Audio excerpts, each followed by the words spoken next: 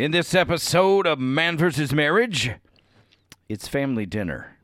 I'll explain on the other side. Don't trip. I'll explain. The podcast. How good do you want your life to be? It's truly about becoming the best version of yourself that's possible.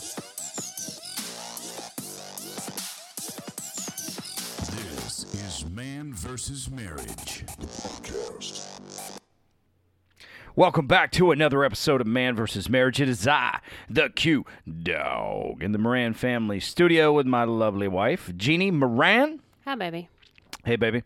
And we are here to talk to you today about family dinner. There's going to be a little bit more to this than meets the eye unless you're fairly astute and you've already figured it out, in which case, listen anyway and then share the information during family dinner.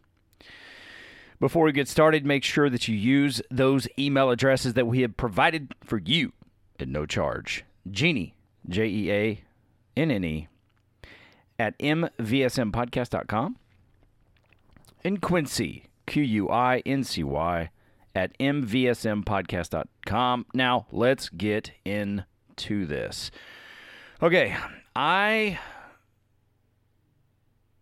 truly believe I put my word on, I stand behind the idea that you, as a father, should be gathering your family around the dinner table. And I know it might seem old-fashioned, may seem like an old fogey, that it's outdated. There are so many distractions in this day and time. And the more I go on with these kinds of excuses on why you shouldn't do it, it actually further pushes the point of why you should. And I will talk to you in this episode about why I feel like it's extremely important. And we'll give you our routine when it comes to, dinners at night. If you're in the South, you say supper. And why we do what we do. It's pretty calculated. And then I'm going to ask Jeannie some questions just so she's aware of it. What do we see when we get off track and we don't get our family dinners around the table? So just keep that in mind because I'm going to ask you in a little while.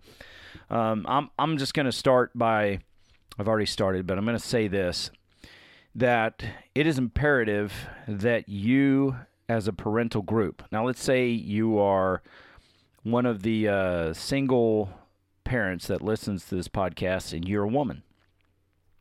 Well, I believe it's incumbent upon you as well because you are really carrying an extremely heavy burden when it comes to being both parents if you are a single parent. How do I know that?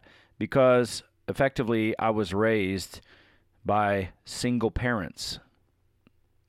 Because some of that time I lived with my mom, some of the time I lived with my dad. And so there is a lot of love that needs to go your way. However you ended up there, you have my love and my respect because you are doing the deal. And it's not too late to create some new habits that will bring you closer to your family, make your family feel as if they're more connected to you and that they have a voice around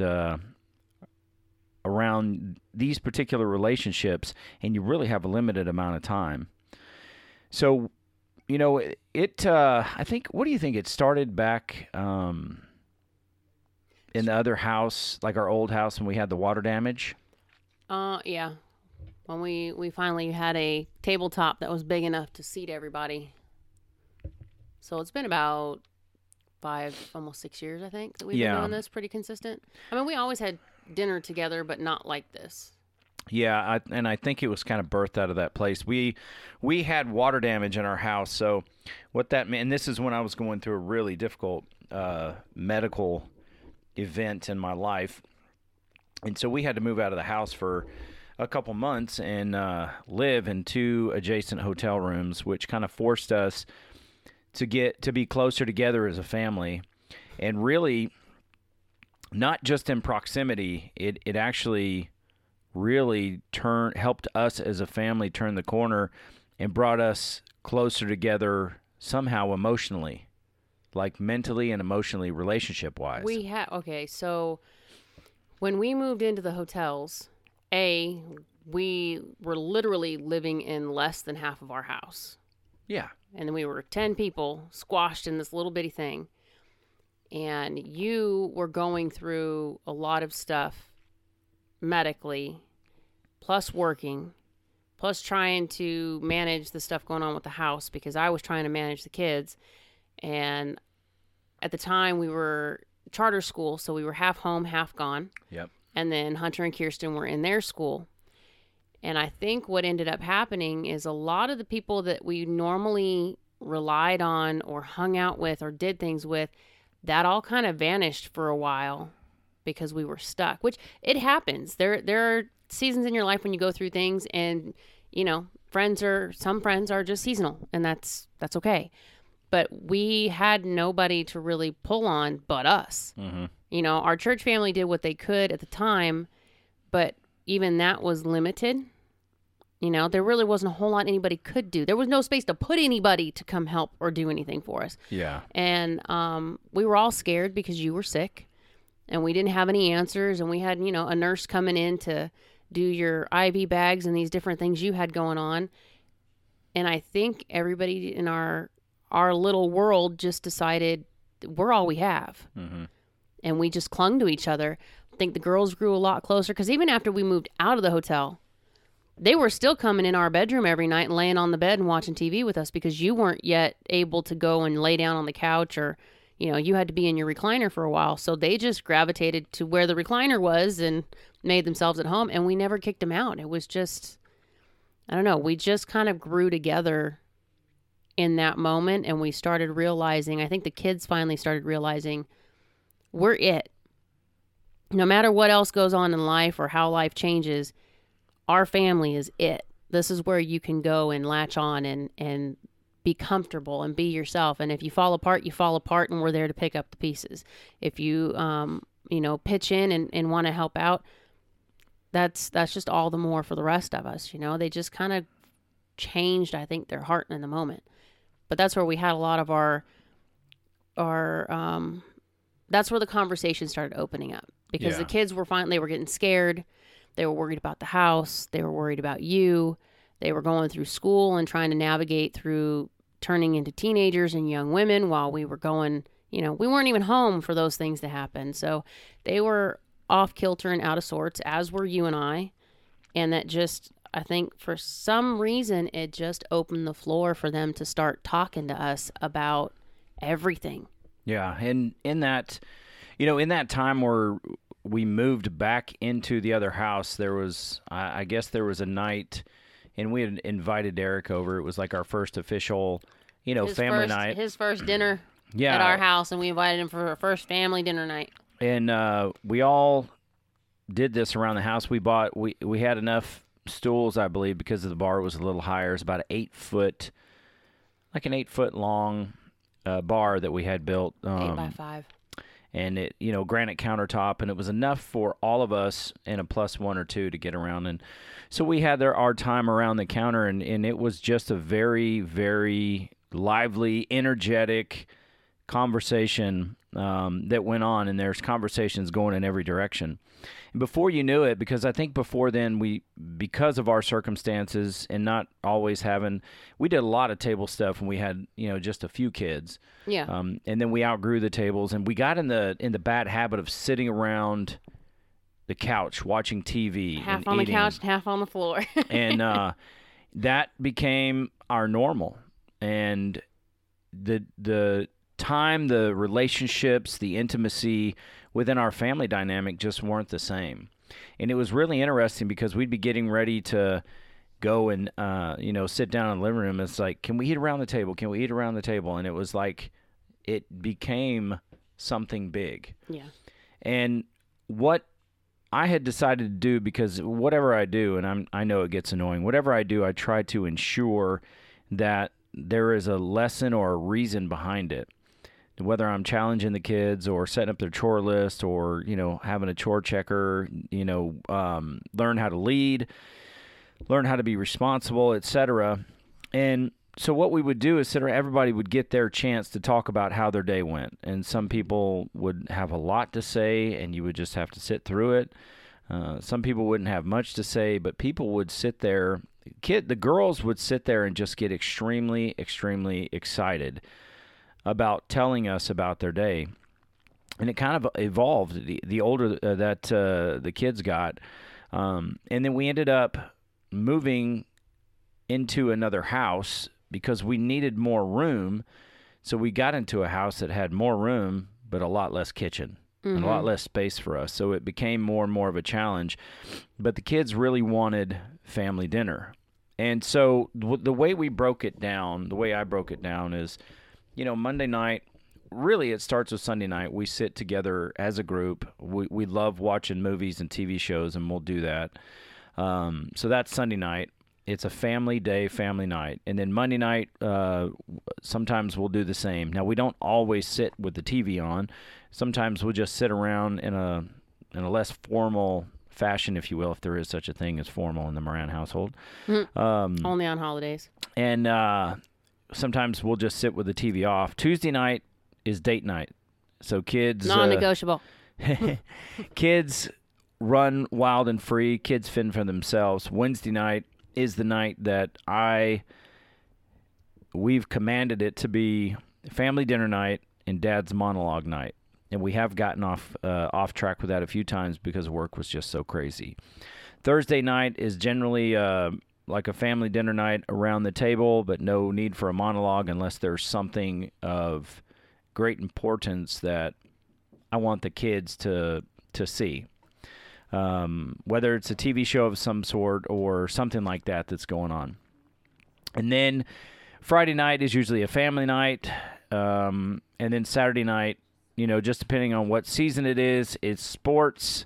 And there are some things that we kind of renegotiate due to sports because we're a sports family. At least Kings game on, we're not eating at the table. If there's an Alabama game, we are not eating at the table.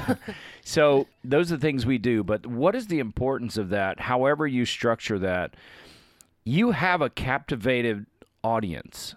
And we're pretty strict. I mean, not the strictest people, but we're pretty strict when it comes to electronics.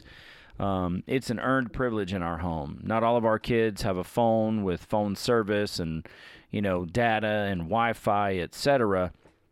So we keep that pretty limited, and it's something you have to earn. We do give them a free day as long as they're not on the punishment for bad grades or crossing the line. And we have kids that are from 20 years old down to 14 years old. But for us, it's a good lesson for them to understand that these things are privileges. They're not a right in this home. It's not what you have to have. And I think in a way it's been a safety net for us because we've talked to other families and it's just the stuff they get on their Instagram or the stuff that they see on their Facebook, the different things that they advertise. Just looking at the school site on a Facebook page, some of the stuff, I mean, they're videotaping fights, they're videotaping all these different things that are going on, and they're blowing it up on the social media. And it's like, our kids have no clue half the crap that's going on around them. And as much as I've heard people say, well, it's not that bad, but it is, because what they're seeing influences who they're becoming. And you and I are safeguarding that in a way, because it's kind of like the movies and the different things that they watch. We're not really strict as much anymore because they're a little older. But when they were younger, if there was more than 3 F words in it, the kids didn't watch it. If there was anything even remotely inappropriate, we didn't let them watch it until they got to a certain age. And then we started having conversations where we explained things a little more and made sure that they got our belief structure on what this is and whether or not it's okay. But the social media thing, although we do have kids who are not happy about it because they're coming up on, 18 years old and they want to have their own life and their own freedom, even letting them have just a little bit and them going to YouTube on their own and finding things. They're like, did you know this is on there? Did you know this disgusting thing is on here? It's like, yeah, that's why we didn't give you free access. Yeah, and it's one of my pieces as as a parent and how we kind of run our household is we're going to really, really do our best to build our kids in such a way where they have resiliency, they have thick skin, and, they understand as best as you can at an adolescent, teenage, young adult age, who they are, and not have to rely on the lies of social media in order to, You don't have want to to be say who they say you are. it's not vindicate, but validate. That's what, it's not the number of likes that you get. I don't even run Man versus Marriage that way. I don't do my best I'm not great at marketing because I don't take the time to do a lot of marketing. I do a lot of word of mouth, but I don't run the success of this show on how many likes I get on Instagram or Facebook, because I believe that's a major hoax. Yeah. And it does more damage than good. So as we sit around the table, we have discussions about what goes on within our society today. And I don't want to tell my kids what to think. I'm trying to help them create a framework whereby they can think freely and not just believe things like, oh, it's on the internet, so it must be true, or the teacher said this, so it has to be true, or these kids were saying these types of things, because we'll really get into deep discussions about what those things look like. We'll even talk politics. At times we'll talk religion. We do all these things around the table, and sometimes it's just free talk. We're having all sorts of conversations, and it's loud, and it's a circus. And those are times where kids across the table and parents across the table are really strengthening the bonds of their relationship. They're feeling like there is a voice. They have a voice. It's not one of those things where if there is like free time or Wi-Fi or whatever, that they would have their phone or their iPod or whatever it is. And Jeannie and I do our best to keep our phone put away. If there's a work emergency, I have the alerts on. But other than that, we're taking time intentionally around the table a few nights a week in order to really maximize this captive audience we have and hopefully help them learn how to build relationships through fellowship, through civil discourse, through debate, through ideas, through the ideals that, well, this is what I believe. Okay, why do you believe that? And how about we talk through it? When we've even had discussions like over here in America in the Constitution, for those of you that live around the world, a couple of the most important things we see in the United States is our First and our Second Amendment.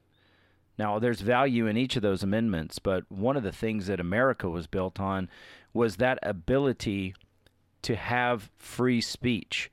So, a few nights ago, I went around the table asking each of the kids, even asking Jeannie, why is maintaining free speech so important for our country? And we were able to have an open dialogue about that. We were able to discuss those things.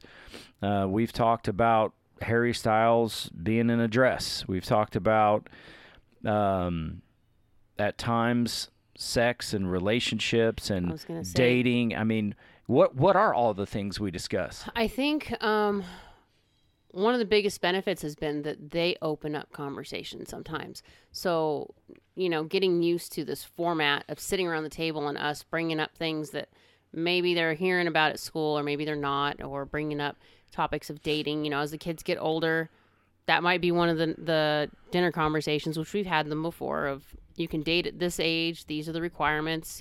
It's grades, chores, attitude, and we have to meet him. He has to come here first. Those were the main rules.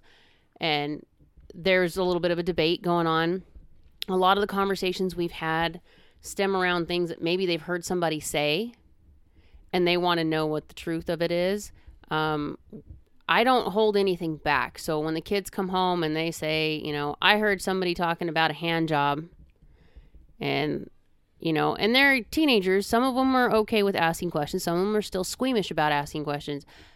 But that's an open topic at the table. If they need to know what's going on or what somebody's saying, we feel it's our place to make sure that they know so that someone doesn't trick them later or make them feel uncomfortable about something later. We've never sugarcoated any of those things. No. We've had conversations about, Gracie's had some teachers who are very opinionated in both politics and religion, and they'll do a project and she has to answer these questions, but the teacher is slighted, and you can tell the teacher is slighted.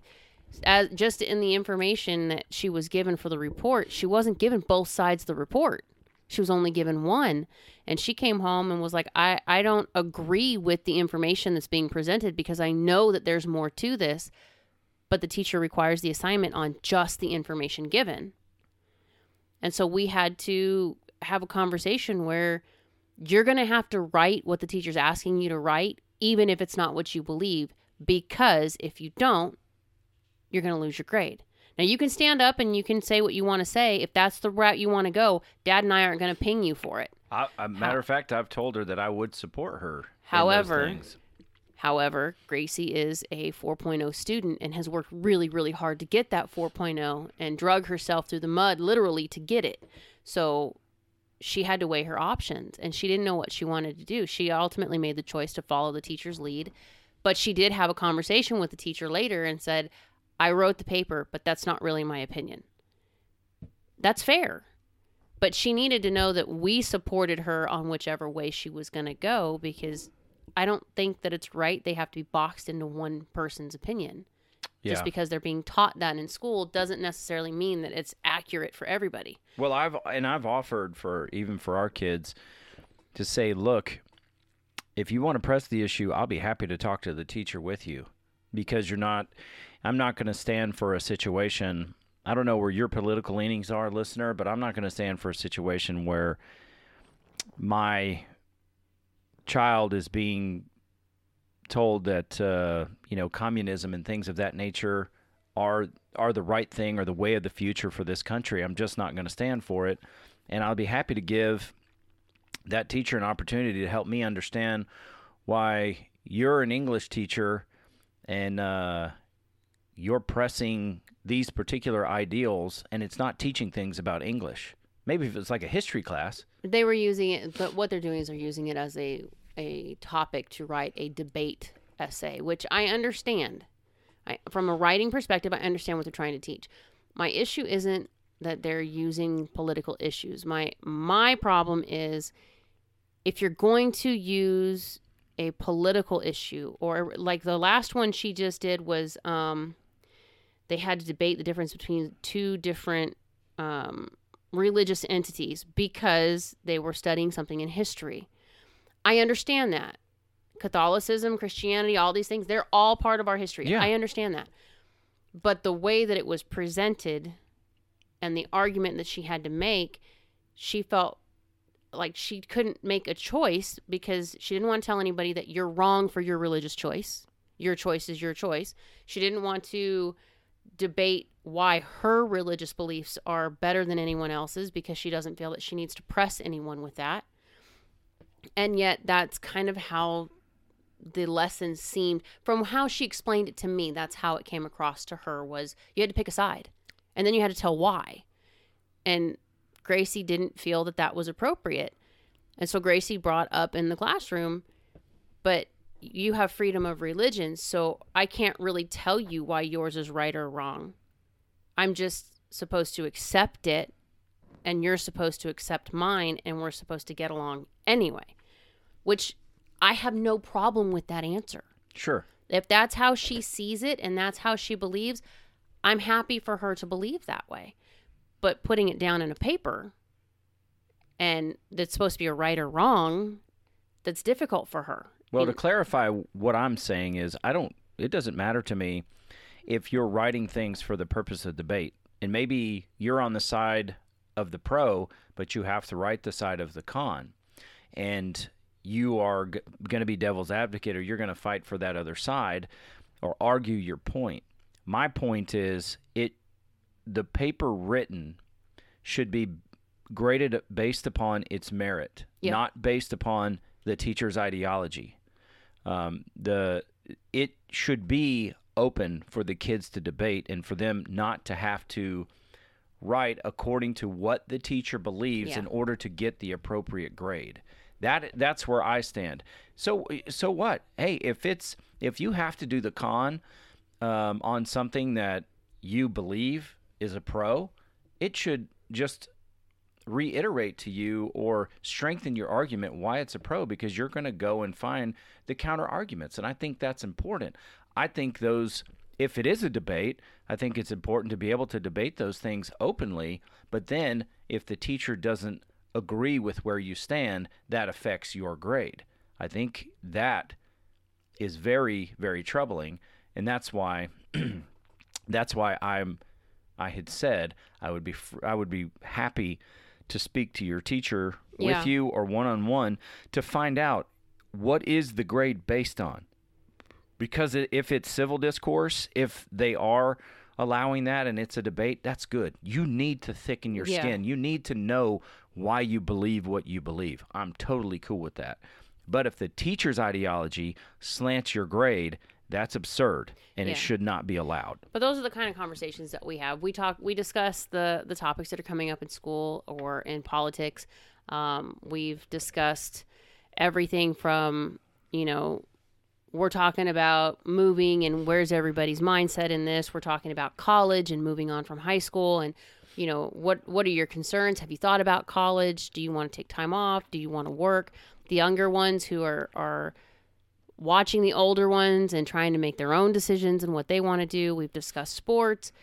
We've kind of opened the forum for anything when it comes to family dinners. And I think if we hadn't done it that way in the beginning, where we just kind of had a free-for-all and let everybody just talk about their day. And, we used to play games we'd pick one person and say, okay, everybody needs to figure out what that person's favorite color is or what's their favorite movie. We made games out of it all the time.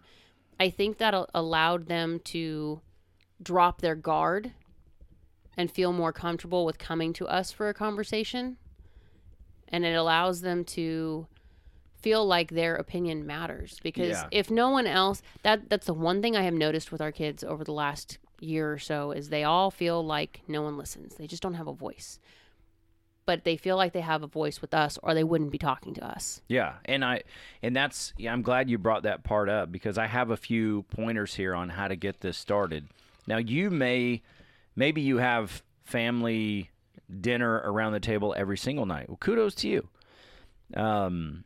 This is really meant to just present to you some value in mixing it up, but making sure that there is some sort of constant there that you can build an expectation with your kids. Now, some of the things that the kids have loved, absolutely loved in the past, is Jeannie and I telling stories of how we met.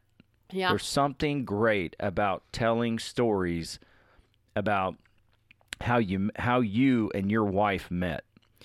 There's something great about telling some of the funnest stories about the kids when they were small and what they were doing, because then they start telling stories and everybody gets involved and it's a lot of fun.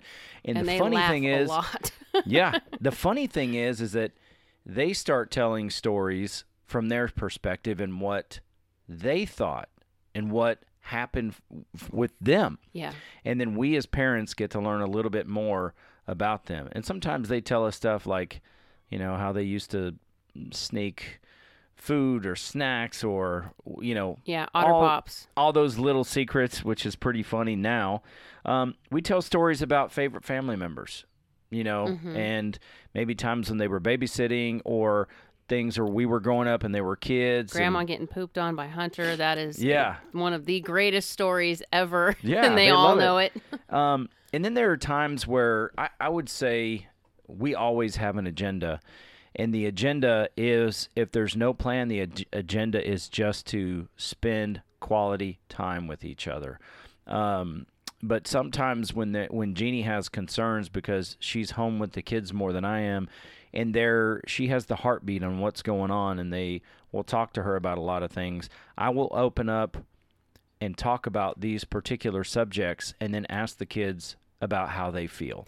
Yeah, it's kind of how we do our journey check-in with you and me. We do the same thing with the kids. Often, especially when we notice like a change in schedule or change in routine over time, you'll start seeing patterns in their behaviors, and it's like, hey, I'm noticing that this one is, not on their game with their school. Something seems off. They're not quite being honest about things, or, you'll find one that just suddenly starts going into their room all the time, and it's not a normal pattern, but we've seen it before.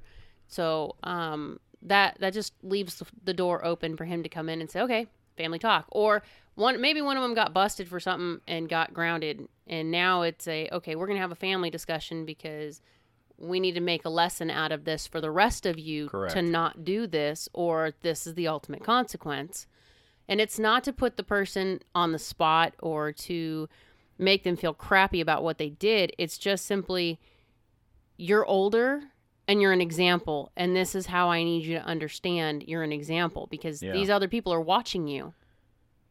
And if you're trying to get away with something and they see that you're trying to get away with something, they need to see what the consequence is if they get caught or if they do this. So it works out for me. Plus, there's times when we have to have discussions because maybe the food bill has gone way over this month, and I'm noticing people are snagging stuff and hiding it in their room, or, we're very budgeted when it comes to our food, or when it comes to doing things. And the kids will say, well, we want to have a party. Okay, cool. We'll have a party. But if you're screwing with the food budget, there's no party. There's no room for that party in the budget now.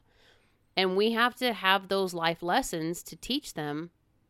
When you're an adult and you think, I'm going to do this with my money, but you've already blown through it, there's nothing left to do what it is that you've been trying to earn.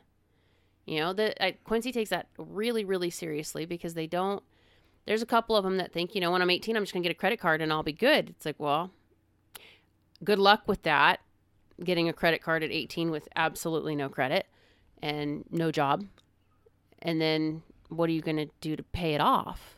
Or I'm going to get a cell phone, and they think they're just going to walk in and buy a cell phone and everything's going to be hunky-dory. It's like, y'all don't realize there's a credit check involved. These are things that it's basic knowledge, but it's life lessons that they need to know. And the things we're talking about are things that we've actually had discussions about throughout the last 5-6 years. Oh, my goodness. Yes. And it's really, now sometimes these discussions carry, because we'll go from the table and then we'll go sit and we'll talk in the living room, and we'll kind of further the discussion. And there are times where we'll just have family dinner, and then I will pull the kids aside and I will monologue independently just about a particular topic.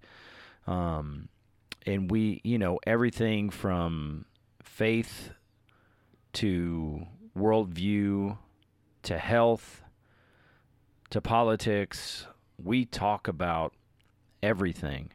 And there are many nights I could say that, we're going to watch something together, and the kids will just suggest, can we just turn the TV off and can we just all talk? Yeah, that's the cool part. And that to me is a major win. As much as we love to watch movies and TV series, for them to want to, it's not look, if or you... Can we play a game? Yeah, which we need to do more of. We need to play more games. If this is not something you do, first of all, I'm not here to condemn the way that you and your wife are running your home. I'm simply here to offer this as a strong suggestion in order to gain some emotional currency, if you will, and some intimacy and relationship with your family. You have a captivated audience. You have a limited amount of time before your kids move up and move on. And I was actually talking about this with John the other day. And he's like, back when I was young, we had the old timers in our life that would talk about these stories. Obviously, there's plenty of embellishment, but they would talk about the stories of family and about these times and those times and about the times that are coming ahead. And he learned a tremendous amount by hearing those things. And it made sense to me. And then I look at what we do, and those are things we do as a family. Yeah. And there's a need for that, for men being men, to have that time and to learn and have a platform to speak with men. Well, I've noticed a lot, especially now that we have the girls graduating and all the stuff that we've dealt with Hannah. A lot of times I think parents just look to the school to teach your kids life.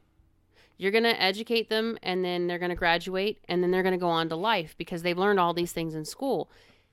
But they're not teaching basic life skills in school. I mean, our girls, it's not just about learning how to get a job. When I told the girls the other day, I was like, yeah, my first job, my minimum wage was $4.25 an hour. You should have seen the looks that they gave me because, well, Hannah's minimum wage is $15. Well, yeah, that was 24, 25 years ago. Yeah. So, yeah, quite a big difference. But back then, the money I was making, I could have rented an apartment by myself. I couldn't do that now. No. Yeah. Trying to get them to understand simple basics of, they come in and Ash wants to do this elaborate recipe because she's having someone over for dinner. All well and good. Okay, but you have to break everything down for what your recipe is, and then you have to look it up and break down the cost. That floored her because this is not something they were taught.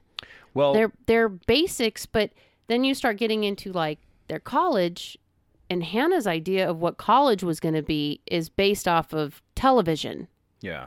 Well, she has another layer of difficulty within. She does, but she's not the only one, because if you think about it, Gracie's biggest complaint about that college, the very first thing she said was, it is really big. There's a lot of walking and everything is just really spread out. Well, and here's the thing. If we're doing a lot of ranting about school, if you're a teacher, make no mistake. If you're a teacher, I have a lot of love and respect for you because I admired my teachers as I was growing up. I know, especially in the times in which we live, it is not an easy vocation. But life skills, in my opinion, should mainly be taught at home. Exactly. That's what I was getting at. Okay. Parents think the schools should do it, and that's not the case. Education, as far as reading, writing, and arithmetic, that should be handled at school. Now, there are some enhancements that can go along with it, some of which I believe have gone away at school, which one of them was home ec. Yeah. That one was a place where I was in home ec. Why? Yeah, I had to fill a period, and there were lots of pretty girls in home ec. So I wanted to be in home ec. But there were things that I learned. They taught us all kinds of odd, you could put a button on a shirt by yourself. They taught you those things. But then also, additionally, there were vocational subjects in school that you could go and do, and you could learn a vocation, whether it was shop or welding or auto body and things of that nature. I don't know if those things are still going on. A lot of hands-on. In different states they are, but out here it is slim. But with that being said, the educators, there are other avenues at school that help you learn about life and people. Those things being drama, sports, some of the debate club, chess club. Those things are there. I think there's a lot of value in those. But as far as life skills and the framework from teaching people how to think very deeply or think not what to think, but I can't think of the word, even though I'm saying think. It's be a constructive thinker. Don't believe everything. Utilize a fair amount of skepticism, and then go find out what the truth is on your own. Those things are handled at the table, and then they carry over into those family discussions. And there is just a tremendous amount of value in gathering your family around the table to have these types of discussions. And you can use whatever format you want. To break the ice, you sit everybody around the table. I strongly encourage you, if your kids have devices, to black it out so that you get a captive audience. Now, what's that going to mean? That means you're probably going to have some pissed off kids around the table because you're changing their habits. Think about when you change your habits. You don't like it. We take the path of least resistance. But over the course of time, you'll find that if you start telling these stories about how you and your wife met, about the day you got married, about having them as kids and them growing up, and the things that you really loved or adored about them as kids and them interacting as kids and some of your favorite family members, then you start asking open-ended questions around the things and the times that you're living in and what their thoughts are. And, you know, if you're over here in America, do you know about anything about the Constitution? Do you know what the Declaration of Independence meant? Those things that were extremely important. You know, I asked the kids what was one of the most important amendments, you know, that our founding fathers put in place, or that was added to, or when it was ratified. Just some of those basic questions. What would be the effect if your right to freedom of speech was taken from you? Yeah, that was a big one. Those things. And then you also look at the game that Jeannie brought up, which I really appreciate her doing that, which is, you know, your top 10 things. And you'll find out how much you do or you don't know about the people in your family. And it's a way of, you know, getting to know one another. Now, there were times where I would sit the kids in a circle, put somebody in the middle, and we were building up their confidence. We were building up the things that we loved about them. So we would sit in a circle and just start saying, well, what do you like about? And we would just start doing that. But then there's also times where, you know, we take them to task. So we teach them about being more kind and loving towards each other, but we also teach them how to thicken their skin so that they don't become fragile within this society that we're living in. Yeah. Because there's a lot of fragile messaging going on, and we think it's more important to teach people how to thicken their skin, but also show them the ability and the benefit of being kind and loving to other human beings. And these types of things happen around the table. Now, look, if you have a different technique, or maybe some nights you're around the table, some nights, you know, when it's really good and the wind's not blowing like crazy, we go out and we sit around the fire pit. The fire That's pit. my favorite. That's one of the greatest ones. And then, you know, in the summertime, we'll have dinner around the table outside on the patio. Yep. And that's always fun. Not everybody, though, can take our family's family dinner, but No, but you know what? No matter whether you're a big family like ours or a little family with one kid, it Right. doesn't matter. The point is the connections that we make, the conversations that we have, the doors that we open. Yep. We've basically created a soft place to land by having dinner and conversation around a table. fair. That's a very fair point. That's what we've done, because some of our most crazy, most difficult conversations, and they're things that the kids bring to us that we don't even realize they're going through, will spill out over the table. And sometimes it's not even intentional. It might be that we're having a conversation about something else, and one of the kids will say, well, you know what, I think this. And it keys us into, okay, there's something going on. here Yep. that needs to be handled. And it doesn't necessarily mean that it happens at the table, but it came out that way because that's where they were comfortable to express themselves. My point wasn't to rant on the schools. My point was, I think a lot of people, when we made the agreement that when we had kids, I would stay home and take care of the kids, there was a lot of backlash at that time about women staying home and taking care of the kids instead of being in the workplace and making money and being equal with their spouse. Okay. I took heat for wanting to stay home. I didn't care. You and I had an agreement. I'm going to raise our kids. This is what I want to do. This is what I believe my purpose is. Screw everybody else. Now, looking at the things that we're teaching them now, a lot of people back then, when I decided to be an at-home mom, believed that you should pay a daycare to take care of your kids or leave. And I have nothing against these things. Understand that. I have nothing against those things. but it's not meant for everybody. It also doesn't mean that you send your kid away to a preschool or to a daycare and you expect that person to instill in your child what's right or wrong. That's your job. Right. That person is there to enforce that and to care for the child. The teaching part is our job. The school is meant to teach them reading, writing, math, and logical thinking. Great. But I do not trust, nor do I expect the teachers to... Now, some do, and I appreciate those who actually put the investment into our kids, but it's not their job to raise functional, polite, well-respectful, free-thinking adults. That's our job. Correct. Our place in their life is to make sure that when we're not here, they will be able to care for themselves and whomever else they bring into this world. Yeah. That is not the school's responsibility. That is our responsibility. And for us, that became a priority. And over the last year, I think it's been more and more evident. Having Anissa's chief call me. And he called me for something that happened on a trip. But when he got to talking to me, he says, I need to tell you, you and your husband are an inspiration. He says, your whole family to me is a huge inspiration. He says, I don't know how you do it with the special needs kids and everything that you're doing, but I need you to know how special your daughter is, how hard of a worker she is. She's one of the most ethical people I've ever met in my life, and she's only 14. He says her work ethic, the way she treats other people. One of the upperclassmen struggled with something and was going to fail their test.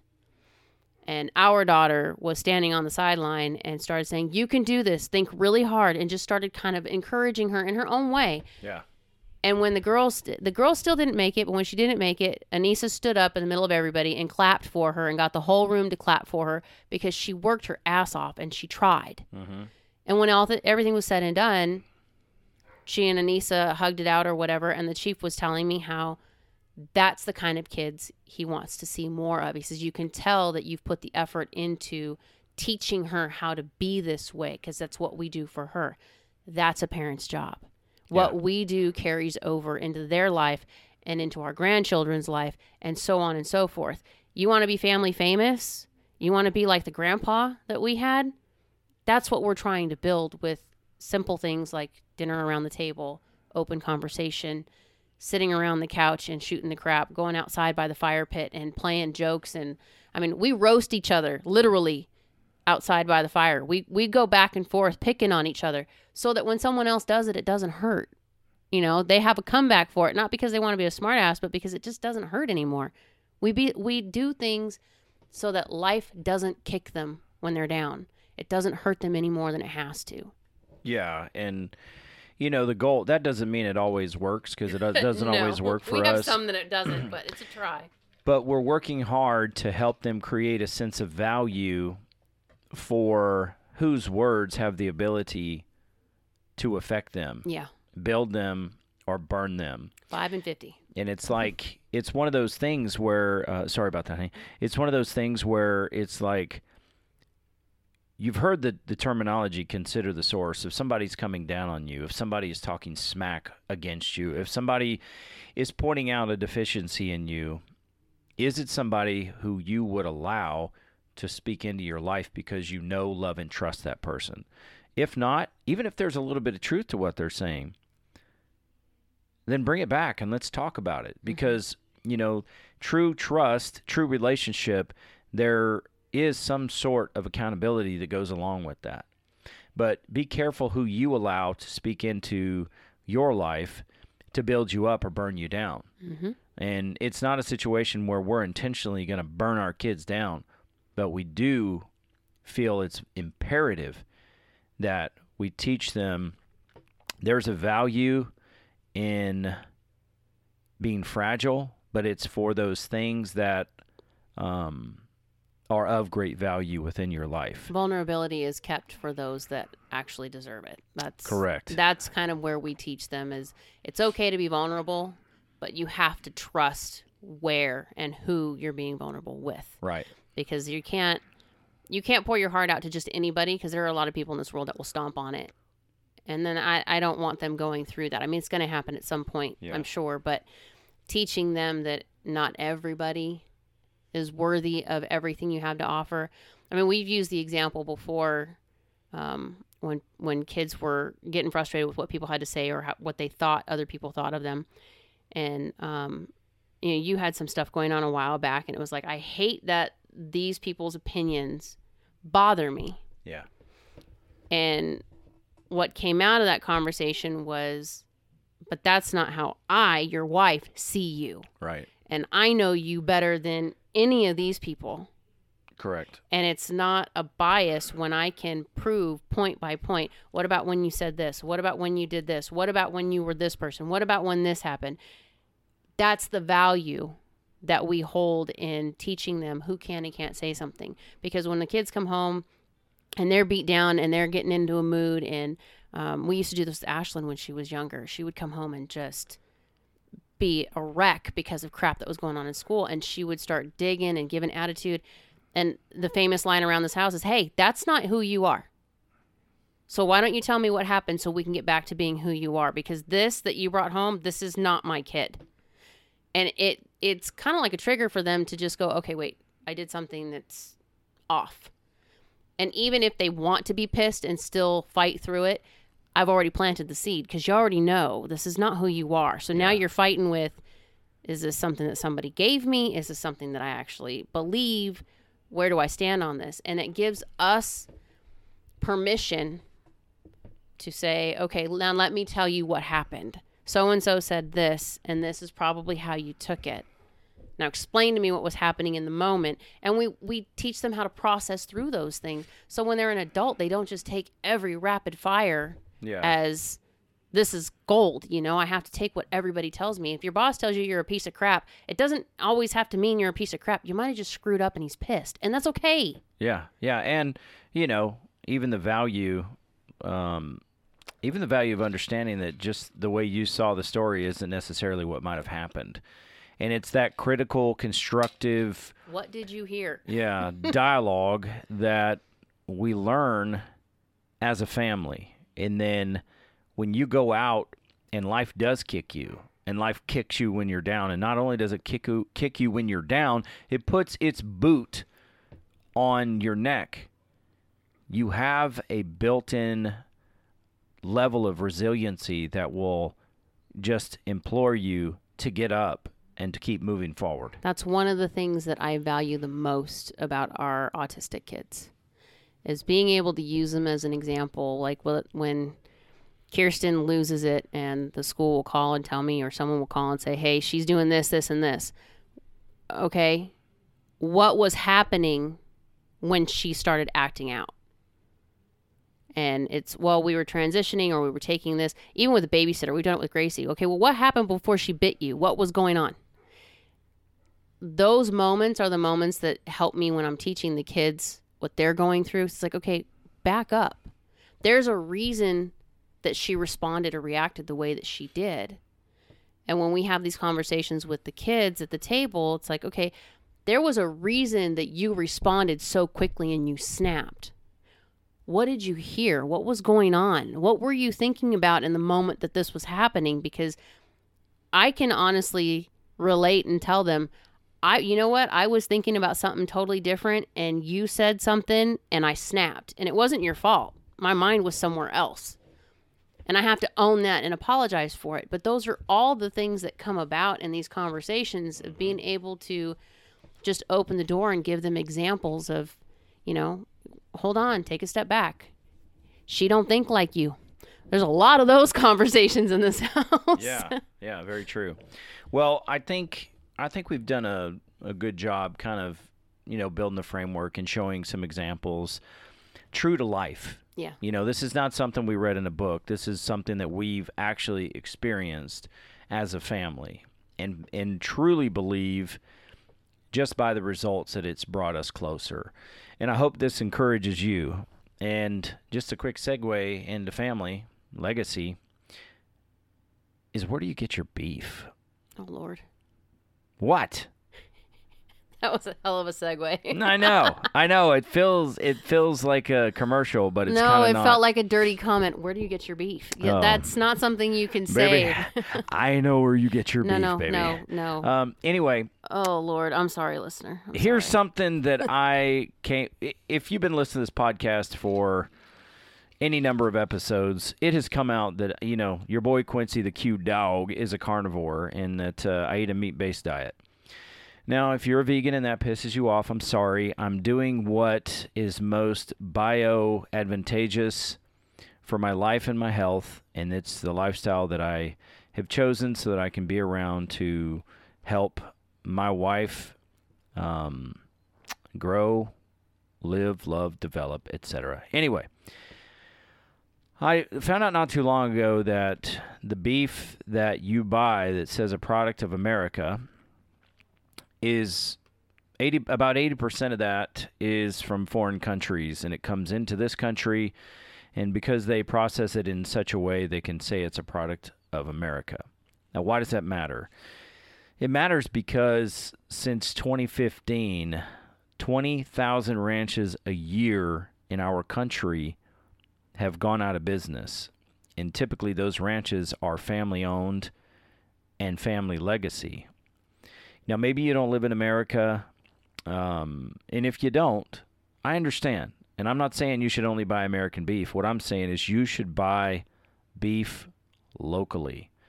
Support the local ranchers within your area. Help them continue that family legacy. Buy that beef locally. Buy American beef if you're in America, and support these family ranches. I bought a side of beef, a half. I don't even know how to say it. A half a cow, a side of beef. Yeah, there's two sides to a cow. I bought a side of beef from the Woody Ranch from Gloria and her family in Kern, California. And they are a magnificent group of people. And I am proud to say that that ranch has been in her family since 1862. And to me, that, Jeannie made the case when I was talking about this ranch situation. She made the case that that is family legacy. Yeah, and it that is. is one of the reasons that I didn't know why I was so heavily committed to it until she brought that out. That is a family's legacy. Some families are police. Some families are firefighters. Some families are military. Some families like mine, they're all, I have a long line of pastors in my family. Well, for these wonderful people, they're ranchers. And they raise, these cattle in a very humane way. And then they bring them from basically the farm to your table. And I just want to encourage you. I really should have the website to go to. What a dope. I should have the website to go to find local beef in your area. I got to figure that out. That's how I found Gloria and her family in the Woody Ranch, and I encourage you to do the same. I'm just going to tell you, I paid full price for my cow. I didn't ask for a discount because that wouldn't make much sense for me to say support your local ranch, but please give me a discount. She did not even ask me to talk about her and her family and her ranch on the podcast. It's just one of those things. If I'm passionate about something, I'm going to talk about it. And I want to support these ranches. It pisses me off. Superhuman enhancement. Yeah. It pisses me off that these families are going out of business. I'm all about free market capitalism, but we should be supporting those people locally to us and buying that beef, that American beef, or whatever country you're in, buying that local beef. So that is my heartfelt message. If you're not doing that, I encourage you to do that. And maybe you can not only buy your beef, but you can buy your vegetables from a local farmer's market, your fruits and vegetables. Maybe you can buy your eggs, your pork, your chicken from the same, and do what you can to support that local family legacy in your area. So go do that. If you don't want to know what I'm going to say to you. Just kidding. It's not possible for everybody. But if it is within your means, make it happen. Cool? All right, family dinners. Hey, it's actually funny. It's not funny. We're talking about dinners, and I'm talking about beef. So it actually made sense to do that. Okay. You disagree? I said okay. I said, do you freaking disagree? I said okay. All right, that doesn't mean okay. I know you for a minute, you know what I'm saying? Okay, this is a good episode. I enjoyed hearing us talk about it. I think you enjoyed hearing us talk. I do. It's family therapy.